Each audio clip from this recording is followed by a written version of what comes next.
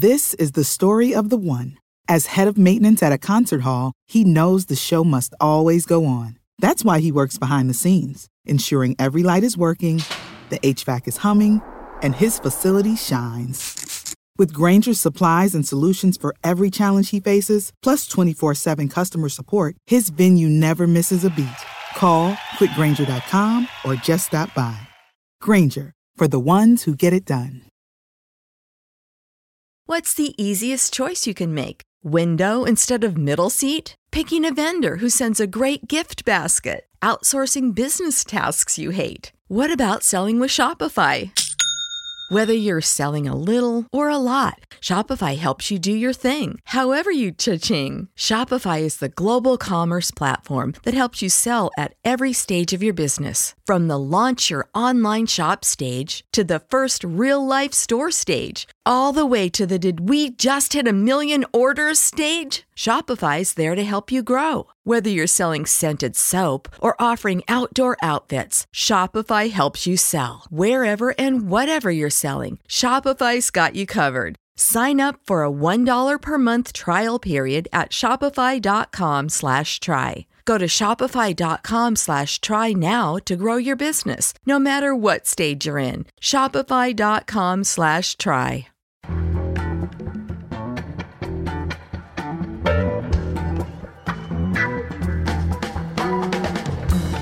From The Nation magazine, this is Start Making Sense, political talk without the boring parts. I'm John Wiener. Today we'll be talking with Ari Berman about voting rights victories. Also, our man Dave Zirin is in Rio for the Olympics and for the politics around the Olympics. First up, a story about sexual harassment. For that, we turn to Katha Pollitt, poet, essayist, and award-winning columnist for The Nation magazine. Her most recent book is Pro: Reclaiming Abortion Rights. It's out now in paperback. We reached her today in Connecticut. Katha, welcome back. Hi, John. Thanks for having me on the show. Well, we've had two high-profile cases of sexual harassment in the news lately. First, Roger Ailes, founder and CEO of Fox News, and at Yale University, a philosophy professor named Thomas Pogge. Let's start with Roger Ailes. It's kind of amazing that the most powerful man in Republican media over the last 2 decades would be forced to resign by women who work for him. How did that happen? Gretchen Carlson said, "You've been sexually harassing me." And it was very interesting. The theme of my column is, if you want to be taken seriously, ladies, you should be sure that you're not the only person bringing this charge. Because the first thing that happens is people say, oh, yeah, she's just envious, jealous, wants money, needs attention. And that's what happened with Gretchen Carlson, that her colleagues at first did not support her.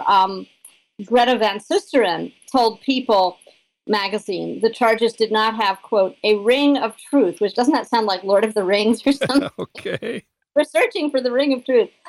She said, and then I think this is so incredible. Greta Van Susteren said Ailes had never harassed her, and she'd been alone with him in a room many times. So it's sort of like if you only harass some people, it doesn't count. No one should believe you unless they themselves have been harassed. So Greta Van Susteren told People that Carlson might be angry that her show hadn't been renewed or whatever. But then what happened was that other women came forward with similar accounts, over 20, and that included the network's biggest star, Megyn Kelly, the world-famous Megyn Kelly. And that changed the narrative. And I think that's just so fascinating. And the same thing happened with the case of Dominique Strauss-Kahn. Remember him, that he was accused by a hotel housekeeper of having raped her. And at first, people were very, very eager to dismiss the story until sometime later, French women of his own social class accused him of sundry offenses. And finally, he was put on trial for consorting with prostitutes at an orgy paid for by some wealthy people. And his defense was, how could I know that they were prostitutes? They were naked. Oh, man. He got off on those charges, but now I think for his sins, he is trying to improve the economy of Serbia. So That's a big job. that is a very big job. So at Fox News, the complaint here is wrongful termination, that Roger Ailes fired women who rejected his advances. Fox, they say, was a hostile workplace, and their termination was, quote, retaliatory. This is legal talk from the lawsuits. Yeah, you're not supposed to do that. Katha, we've gone almost 3 minutes without mentioning Donald Trump. Can we fix that now, please? It feels so strange. Something is missing. Donald Trump makes every event on earth, including my column, about himself. And it didn't take long for the Ailes story to become a story about him. And he not only said his good friend Roger was a wonderful person, and why are these women saying these terrible things since he's always been so great to them. He was asked what Ivanka, his daughter, should do if she were sexually harassed, and he replied, quote, "I would like to think she would find another career or find another company if that was the case." And then Eric Trump, who I mostly am aware of on Twitter because there's a photo of him with a dead cheetah and the tail of an elephant from a trip to Africa that he made. So he's not in my good books. He made matters worse. Ivanka is a strong, powerful woman. He said she wouldn't allow herself to be, subjected to it. So we have Donald himself says that if Ivanka was harassed at work, she, instead of filing a complaint or a lawsuit, she would find another career. And Eric went further and said, well, actually, this wouldn't happen to Ivanka because she's a strong person. I wonder if you have any comments on these two responses. Well, it's just ridiculous. First of all, it's not so easy to find another job, and you've put a lot of energy into getting the job you have, and maybe you love this job except for that creep who's harassing you. And to say you should go find another job is to say any man we have to, I guess, be gender neutral here. Any person who is a harasser can control the life of their victim. And that's not right. They should stop harassing, and their workplace should protect people from harassment. As for Eric Trump, killer of many wild animals, it's ridiculous to say that a strong and powerful woman would not allow herself to be subjected to it. It's not about allowing yourself. It's about what people with power can do. Gretchen Carlson was no weakling. Megyn Kelly was no weakling. Well, let's compare and contrast the horrible right-wing sexist world of Fox News with life inside the politically correct university. For example, Yale. There we have another sexual harassment complaint by another subordinate woman against a powerful man. In this case, it's an ethicist, something you would never say about Roger Ailes. Tell us about the ethicist in the Yale philosophy department and the complaints against him. Well, this is Thomas Pauguet, who is a professor of philosophy at Yale, and he is what is called, although I didn't know this before, a global ethicist. So he specializes in problems of world poverty and rich nations and poor nations and egalitarianism and all that sort of thing. And he was accused by one of his undergraduate students, although she made this charge after she graduated. And the worst events happened after she graduated, if they happened. And that was why Yale was able to dismiss her complaint. This Fernanda Lopez Aguilar accused him of sexually harassing her. How would you like to get this email from your professor? If you don't understand me, Fernanda, who will? He manipulated her into sharing a hotel room with him in Chile. He pressed his erection against her, et cetera, et cetera, et cetera. He denies all this, I should say. So Yale dismissed her complaint and offered her $2,000 in return for signing a confidentiality agreement. Wow. So yeah, I know, really. It turned out that other women had similar stories. We are back to the other women. That's the point. That's what I'm trying to say. So all these women were young, they were pretty, and they were all non-white, and many were foreign, and they were from different universities. Then it turned out that Pogue had been accused of sexual harassment at Columbia, where he had worked before being hired at Yale. So that brings into the story the idea of like, well, should Yale have known? Did Yale know? Did people know? And why didn't people know?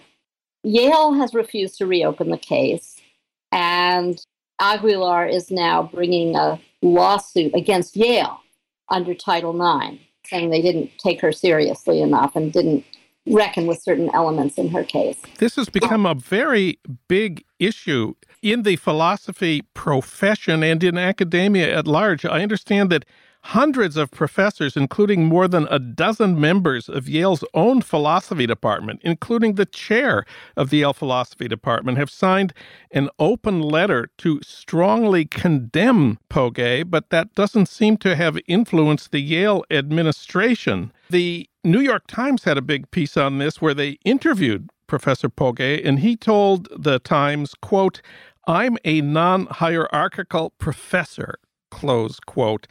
Why exactly is that relevant to charges of sexual harassment of students? I can't answer that question. It's a very funny thing to say, though, since sexual harassment is all about hierarchy. And indeed, part of Ms. Lopez Aguilar's complaint is that she was supposed to get a postgraduate fellowship at the Global Justice Program that Pogue ran at Yale. And after she rejected his advances, she did not get this position. So it's actually not exactly a non-hierarchical situation, is it? No, it is not. And you know, I think one thing that's important to stress here is that in these sexual harassment situations, it isn't just the victims of the sexual harassment who are the victims. For example, what is going to happen to Pogue's female students now? They've worked with him. Maybe he's been really nice to them. He didn't sexually harass everybody if he sexually harassed anybody. I'm trying not to, try him before there's trial, but which there will never be. But his letters of recommendation are career poison now, because anyone who reads them is going to say, oh, did he write this letter of recommendation because she was sleeping with him? Or, that's that kind of thing. So what are these students supposed to do? They've invested years in studying with this man. All that is gone. This all began back in 2010 and 2011 when the original complaint was filed and when Yale ran its investigation. That 2011 investigation by Yale did conclude they found insufficient evidence of sexual harassment, but they did find Professor Pogue guilty of one crime, misuse of Yale letterhead, and he received a formal reprimand and a letter in his file about that. Would you conclude that Yale protects its stationery more carefully than it protects its women students from sexual harassment? That's very funny, isn't it? Well, we've all got to be careful about what stationery we use when, I suppose. That's really hilarious. So where things stand now in the two cases we're talking about, Roger Ailes is leaving Fox News. You did mention he has a severance package of $40 million, but in exchange for that, he promised not to compete with them by founding a new right-wing network. So Roger Ailes is out. His career is over. Meanwhile, Professor Pogue has been cleared of charges at Yale, but as you say, he faces a new complaint which the Department of Education may investigate. My conclusion from all this is Fox News got rid of its top executive when he was accused of sexual harassment, but Yale kept its big shot professor when he was accused. So much for political correctness on campus. That's a very good point. And here also we see the power of tenure. It's really hard to fire someone in a university. And what is your conclusion about these two cases when we put them together? My conclusion is that a woman's best chance of being believed is getting public support from other women. So sisterhood had better be powerful here. Sisterhood better be powerful. Read Katha's new column on sexual harassment at The Nation magazine and thenation.com. Katha, thanks for talking with us today. Thanks so much for having me on, John.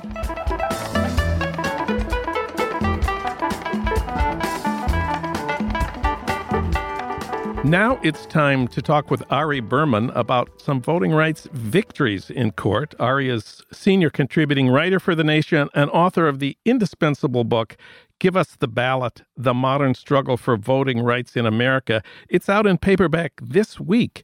Ari Berman, welcome back. Hey, John. Good to talk to you again.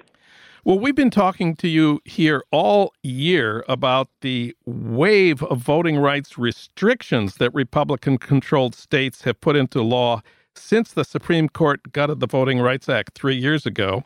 But the ACLU and other groups went to court, fought fiercely, and over the last 2 weeks, we finally had good news, a lot of good news. Please give us a quick rundown of what's happened. Yeah, so there were a remarkable string of victories. GOP-backed voting restrictions were struck down in 6 states in the span of 2 weeks, and there were major court victories in North Carolina, Texas, Wisconsin, Michigan, Kansas, and North Dakota. Let's start with North Carolina, which, as we've said here several times before, has kind of replaced Mississippi as the worst state, the state where racist restrictions on voting have been the most blatant. The Republicans there made the same argument they made everywhere else. New laws are necessary to prevent voter fraud. What did the U.S. Court of Appeals for the Fourth Circuit say about these new laws in North Carolina? The North Carolina victory was the most significant of all of the decisions striking down GOP-backed voting restrictions because North Carolina passed the most sweeping voting restrictions in the country just a month after the Supreme Court gutted the Voting Rights Act. They not only required strict voter ID, but they cut back on early voting. They eliminated same-day voter registration. They eliminated pre-registration for 16 and 17-year-olds. They eliminated out-of-precinct voting, and they did all this just a month after the Supreme Court said that states like North Carolina, with a long history of discrimination, no longer have to approve their voting changes with the federal government. So the fact that all of these bad laws were overturned was really, really significant, and a bunch of really important electoral reforms were put back in place, like a week of early voting and same-day voter registration was really significant. But the opinion itself was really remarkable because the Fourth Circuit Court of Appeals unanimously said that North Carolina intentionally suppressed black voters, that Republicans there targeted African Americans, in their words, with almost surgical precision. And that some of the evidence in the case, like the fact that they eliminated Sunday voting, which the state of North Carolina admitted was used overwhelmingly by African American voters and voters in Democratic counties, that the evidence that things like Sunday voting were eliminated was as close as a, quote, smoking gun as you were ever to find in modern times. So this was an unbelievable rebuke to what Republicans have been doing all across the country, especially in North Carolina. And they basically said this was not about voter fraud. This was about suppressing the votes of voters of color who tend to vote for Democrats. That is what this was always about. Now, we're especially interested in North Carolina in this election because it's been a swing state for the last couple of elections. It voted for Obama in 2008 after decades of Republican domination, and then it voted against Obama in 2012. Now, the polls are painfully close in North Carolina. I think today it's something like Clinton 48%, Trump 47%. Do you think the appeals court decision is going to affect the voting totals in North Carolina when they're counted after November 8th? Well, here's what I think. I think it's going to make it easier for there to be a larger voter turnout because we know that hundreds of thousands of people, for example, used the first week of early voting, which was eliminated by the state of North Carolina. We know that 120,000 people used same-day voter registration, which was eliminated by North Carolina. We know that 200,000 registered voters did not have strict forms of government-issued ID and will now be able to vote. So I think we're talking about potentially hundreds of thousands of people who are able to vote that would not have been able to vote otherwise. And I think that's going to make an impact not just in the presidential race in North Carolina, but North Carolina has a very close governor's race. Remember Pat McCrory, the guy that signed HB 2? Yes. He is up for re-election. He is facing a very competitive challenge from the Attorney General, Roy Cooper, who's a Democrat. There's a close Senate race. Richard Burr is up for re-election. There are close races all throughout the state. And North Carolina is one of those states that has been a moderate swing state for a while on the local level and is now a swing state on the presidential level, but Republicans have controlled basically everything in that state. And now their control is slipping, and that's why the voter suppression efforts were so important to them. And that's why the fact that so many of these efforts have been overturned is such an important victory for voters there, and it's going to make all levels of races more competitive. I've been asked by anxious friends whether this is going to be appealed any further. And I believe the Attorney General of North Carolina has announced he will not appeal this court decision. So I believe that means it's over for North Carolina. Have I got that right? No. So what's happening is that even though the Attorney General, who's the highest legal official in the state, is not supporting the appeal, North Carolina is appealing to the Supreme Court. And they're trying to get the Supreme Court to overturn the Fourth Circuit's decision. Now, I think that's going to be unlikely because the Supreme Court, as everyone knows, is deadlocked 4-4. And I think without 5 votes, it's unlikely this is going to be overturned with Justice Scalia no longer there. And I think this just crystallizes the importance of the Supreme Court, because I think if you had a Supreme Court that was a 5-4 conservative majority, all of these new voting restrictions that were overturned could have been reinstated. And I think on the flip side, if you had a 5-4 Supreme Court that had a center-left majority, then you would begin to see the Supreme Court rethink earlier decisions on voter ID laws, on gutting the Voting Rights Act, on felon disenfranchisement. The Supreme Court for many, many years has been viewed as the greatest obstacle to protecting voting rights, and instead it could be one of the most important protectors of voting rights if there was a 5-4 center-left majority instead of a 5-4 conservative majority or even a 4-4 deadlock court that can't do anything. And is it your understanding that the court will consider the North Carolina appeal before November 8th? I think that basically North Carolina is asking them to consider it as quickly as possible. And the Supreme Court they can do a few different things, but more than likely they're just not going to have the votes to even hear the case. So Donald Trump would really like to win North Carolina. He would also like to win Wisconsin and Michigan.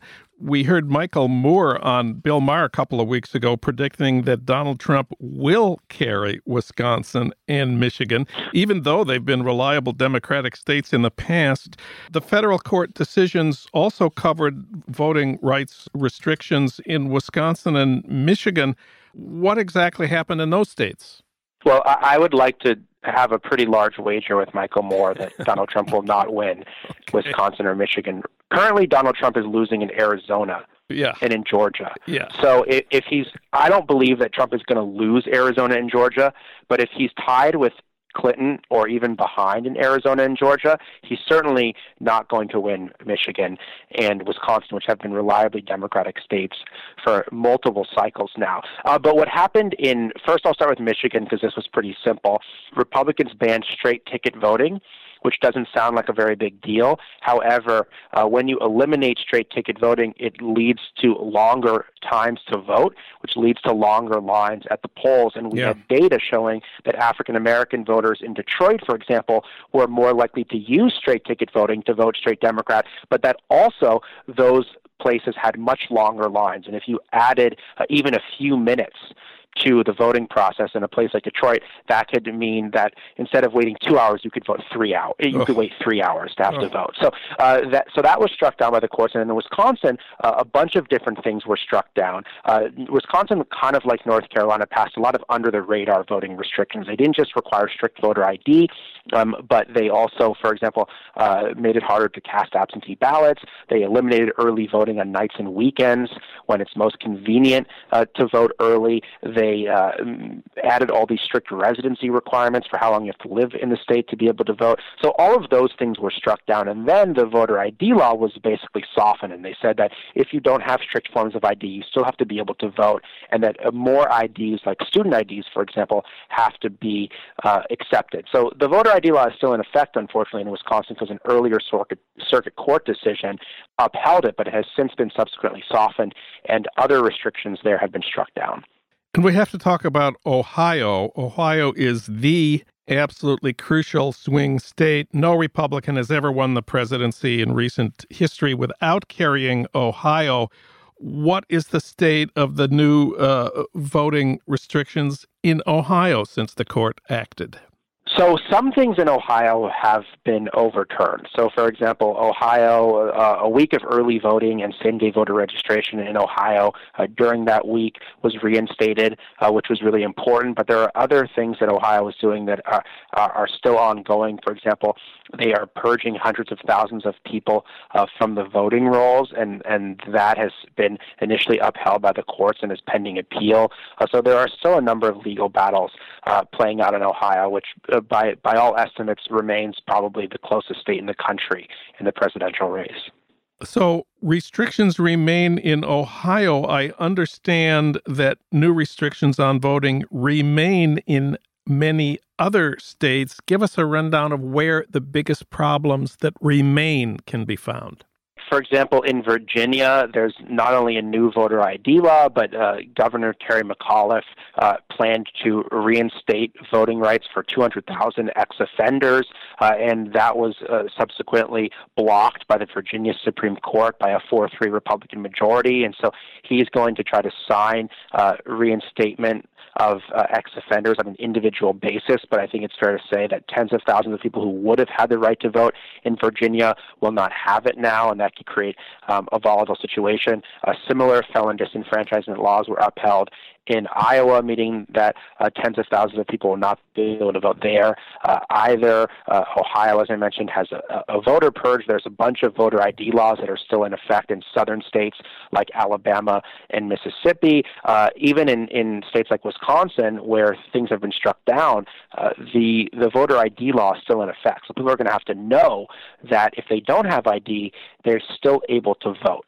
And I think that's really, really important that the word gets out here, because I think there could still be a lot of confusion resulting from all of these changes. In North Carolina, for example, where a week of early voting was reinstated by the court, we're still seeing that local elections board, which all have a Republican majority, because in North Carolina, the governor gets to appoint a majority of all election commissioners. All of these local boards of elections are now ruling on how much early voting the county should have, and there have been Republican moves, for example, to eliminate voting on the Sunday before the election when black churches do souls to the polls, voter mobilization drives to eliminate voting on college campuses, poll sites on college campuses. A lot of these efforts have been defeated, but this is the next wave of things. So we can't just think, oh, well, there have been all these court decisions to fight for voting rights over.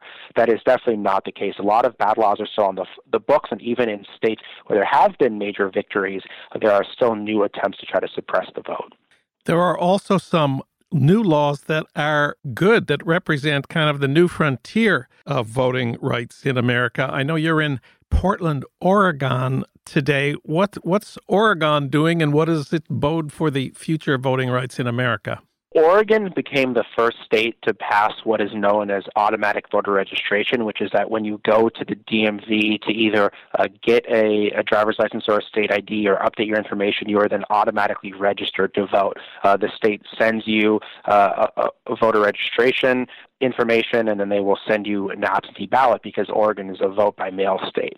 And this is expected to add up to 300,000 new voters to the rolls this year, and there has been a huge jump, about a 5-fold increase in the number of new people registered each month. So it's working very well here, and it's becoming a model for the rest of the country.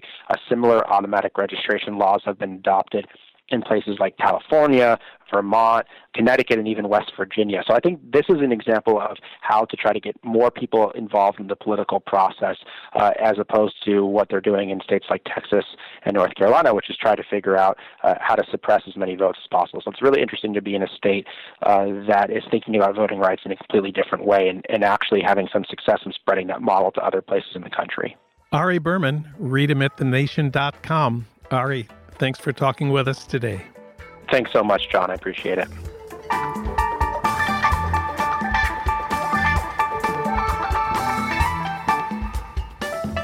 Now for our Olympics update, we turn, of course, to Dave Zirin, sports editor of The Nation. He's the author of 8 books on the politics of sports, most recently Brazil's Dance with the Devil, the World Cup, the Olympics, and the Fight for Democracy. He's a frequent guest on ESPN, MSNBC, and Democracy Now!, and he also hosts his own weekly podcast, Edge of Sports Radio, on Panoply. We reached him today in Rio. Dave Zirin, welcome back. Great to be here, John. Thanks for having me. Well, first of all, tell us, what is it like to be in Rio now? Well, a lot of troops. Let's start there. There's over 85,000 military on the ground here in a city of about 6.5 million people. And so this is a heavily fortified, heavily militarized area at the moment. Other things that really spring to mind is there have been a series of protests since I've been here, calling for the ouster of Brazilian interim president Michel Temer, who is the interim president since the impeachment of Dilma Rousseff. People holding up signs that say, for Temer, which means out with Temer in Portuguese. This was under the dictates of the IOC, saying that anybody who held up political signs needed to be removed from Olympic venues. But a Brazilian judge just said that anybody who removed anyone for peaceably protesting could be fined up to 10,000 reais, which is it's about a couple of $1,000s. Wow. Yeah, so it's a very politicized Olympics. It's an Olympics where a lot of folks are on edge. But I'd be lying if I told you that there also wasn't some local joy here. Rafaela da Silva, who is from the very well-known favela in Rio, the City of God. She won Brazil's first gold in judo. The Brazilian basketball team at an event I was at upset Spain in basketball by 1 point with a basket with just 5 seconds to go. So it's not like there's any shortage of that kind of excitement here, certainly. But there is definitely a feeling of unease. Well, the most uplifting news we here in the States have read about the Olympics and seen from the Olympics on TV is that first ever all-refugee Olympic team, 10 athletes who marched in the opening ceremonies on Friday under no nation's flag. Instead, they carried the Olympic flag. The 10, of course, represent the massive refugee population around the world, estimated at something like 60 million people. What did you think of the refugee team? Well, on the one hand, of course, it's an incredible triumph of the human spirit to see folks from places like Syria, South Sudan, Ethiopia, all of whom have come to the Olympics and have been able to pursue their athletic dreams despite living in horrific hardship. On the other hand, there's a part of it that is a little bit unsettling because the Olympics here in Rio have caused an internal refugee crisis. They're not called refugees according to the strict definitions of the United Nations. They're called IDPs, or internally displaced people. And the numbers of people in Rio who've been internally displaced by the Olympics, it numbers as high as 77,000. And one of the places where people were displaced is a community called Vila Autodromo that is literally a 2-minute walk from where a lot of these events are taking place. I went by Vila Autodromo today. There are only 20 families left, and they were just moved into new housing. This is an area that once had 700 families, and what the 20 families who are there that are left, what they've done for people, hoping that people who are going to the Olympics see it, is that they've created what they called a museum of the removals. So people can go and actually look at photo exhibits and learn the history of the struggle to stay at Vila Autodromo over the last 15 years. And it's that to me is also a testament to the human spirit. Yet it's one that doesn't put the Olympics in the best light. And so anybody listening to this who's either in or coming to Rio, take a right turn instead of a left turn when you get off of the Brazilian Rapid Transit bus line and go to Vila Autódromo and see the exhibit that they've set up to commemorate their own resilience. The 20 families that are left started with 650 to 700. Now it's just 24, but they want people to not have their memory be sacrificed along with the Olympics, in the words of one person who I spoke to today. The issue of internally displaced people has become an increasingly significant political issue in the cities considering hosting future Olympics. Seems to me like it's becoming more and more of a problem of the Olympics organization to face this for the next set of Olympics. It certainly does. There's already been people displaced for Tokyo for 2020. And this is an issue that's been brought up by cities as disparate as Oslo and Krakow and Boston for reasons why they don't want to host the Olympics.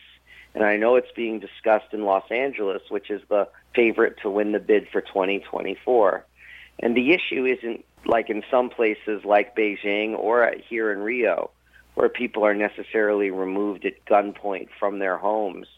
The issue is also just when the Olympics come in, particularly in the post-9/11 era, although displacement did exist before 9/11, there are these demands for security perimeters around the Olympic venues that people have to sacrifice their homes in order to make these security perimeters exist. And the thing that people did in Vila Autódromo is they said, look, we understand that our community is mere yards from the Olympic place. So what they did was they enlisted a group of people from the university, urban planners, and they came up with their own plan where their community would be actually integrated into the Olympic organizing and the Olympic construction. And this plan was recognized internationally. It actually won awards in terms of urban planning and integration. Yet it wasn't good enough for the International Olympic Committee, and it wasn't good enough for the local government in Rio, for the simple reason that that the displacement comes with benefits for the powers that be in these cities, and that those benefits are about real estate, new homes, gentrification, as we call it in the United States.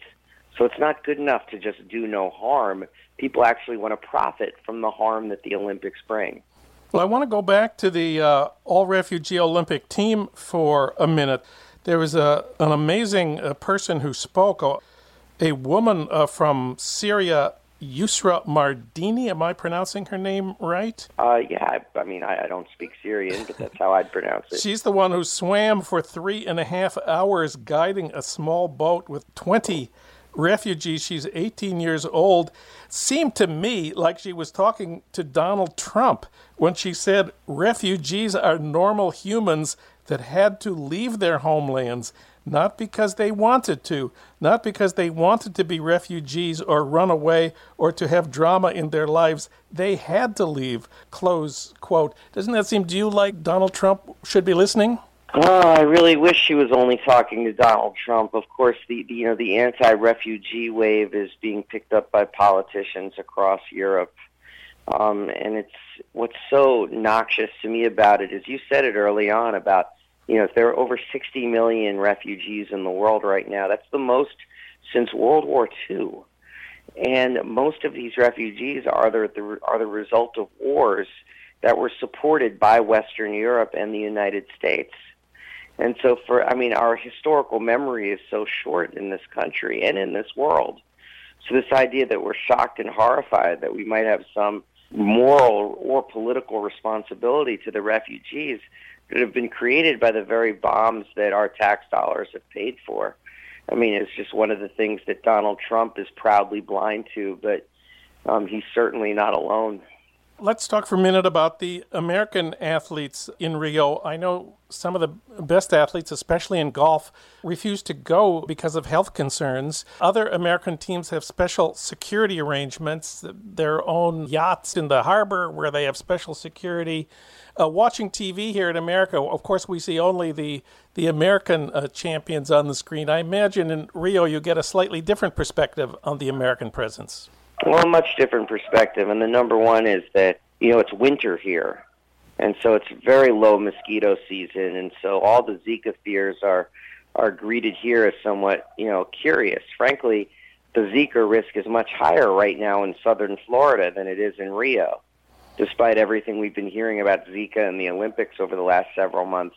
Maybe if our country's eye had been more on the ball, Congress wouldn't have left session without funding Zika prevention in Florida and in the United States, instead of people saying, oh, we should move the Olympics from Rio. Look, there are a million, and there have been a million reasons to move the Olympics from Rio. Zika was always a bizarre one from my perspective, simply because it's winter here, and it's just not mosquito season.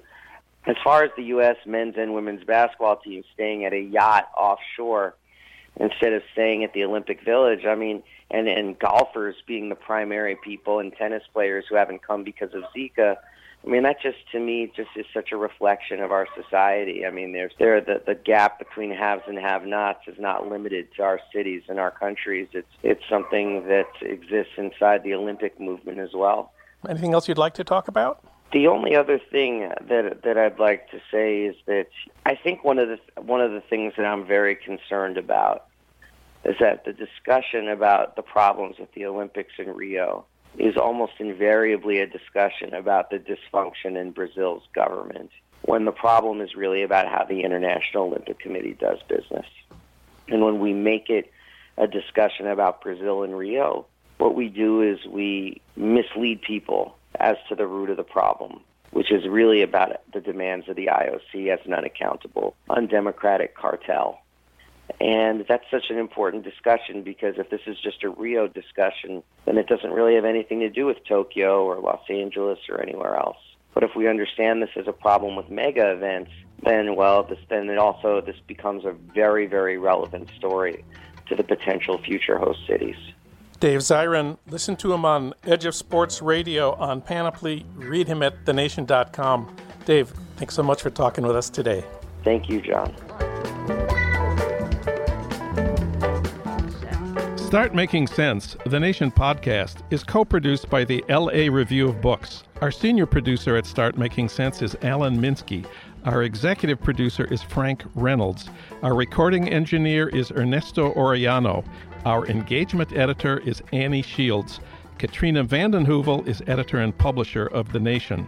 Our theme music is from Barcelona Afrobeat, licensed by Creative Commons.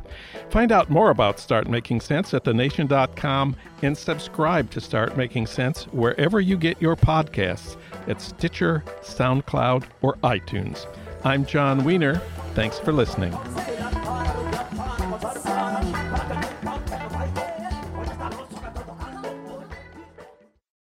This is the story of the one. As a maintenance engineer, he hears things differently. To the untrained ear, everything on his shop floor might sound fine, but he can hear gears grinding or a belt slipping. So he steps in to fix the problem at hand before it gets out of hand. And he knows Grainger's got the right product he needs to get the job done, which is music to his ears. Call, click Grainger.com, or just stop by. Grainger, for the ones who get it done. When you visit Arizona, time is measured in moments, not minutes.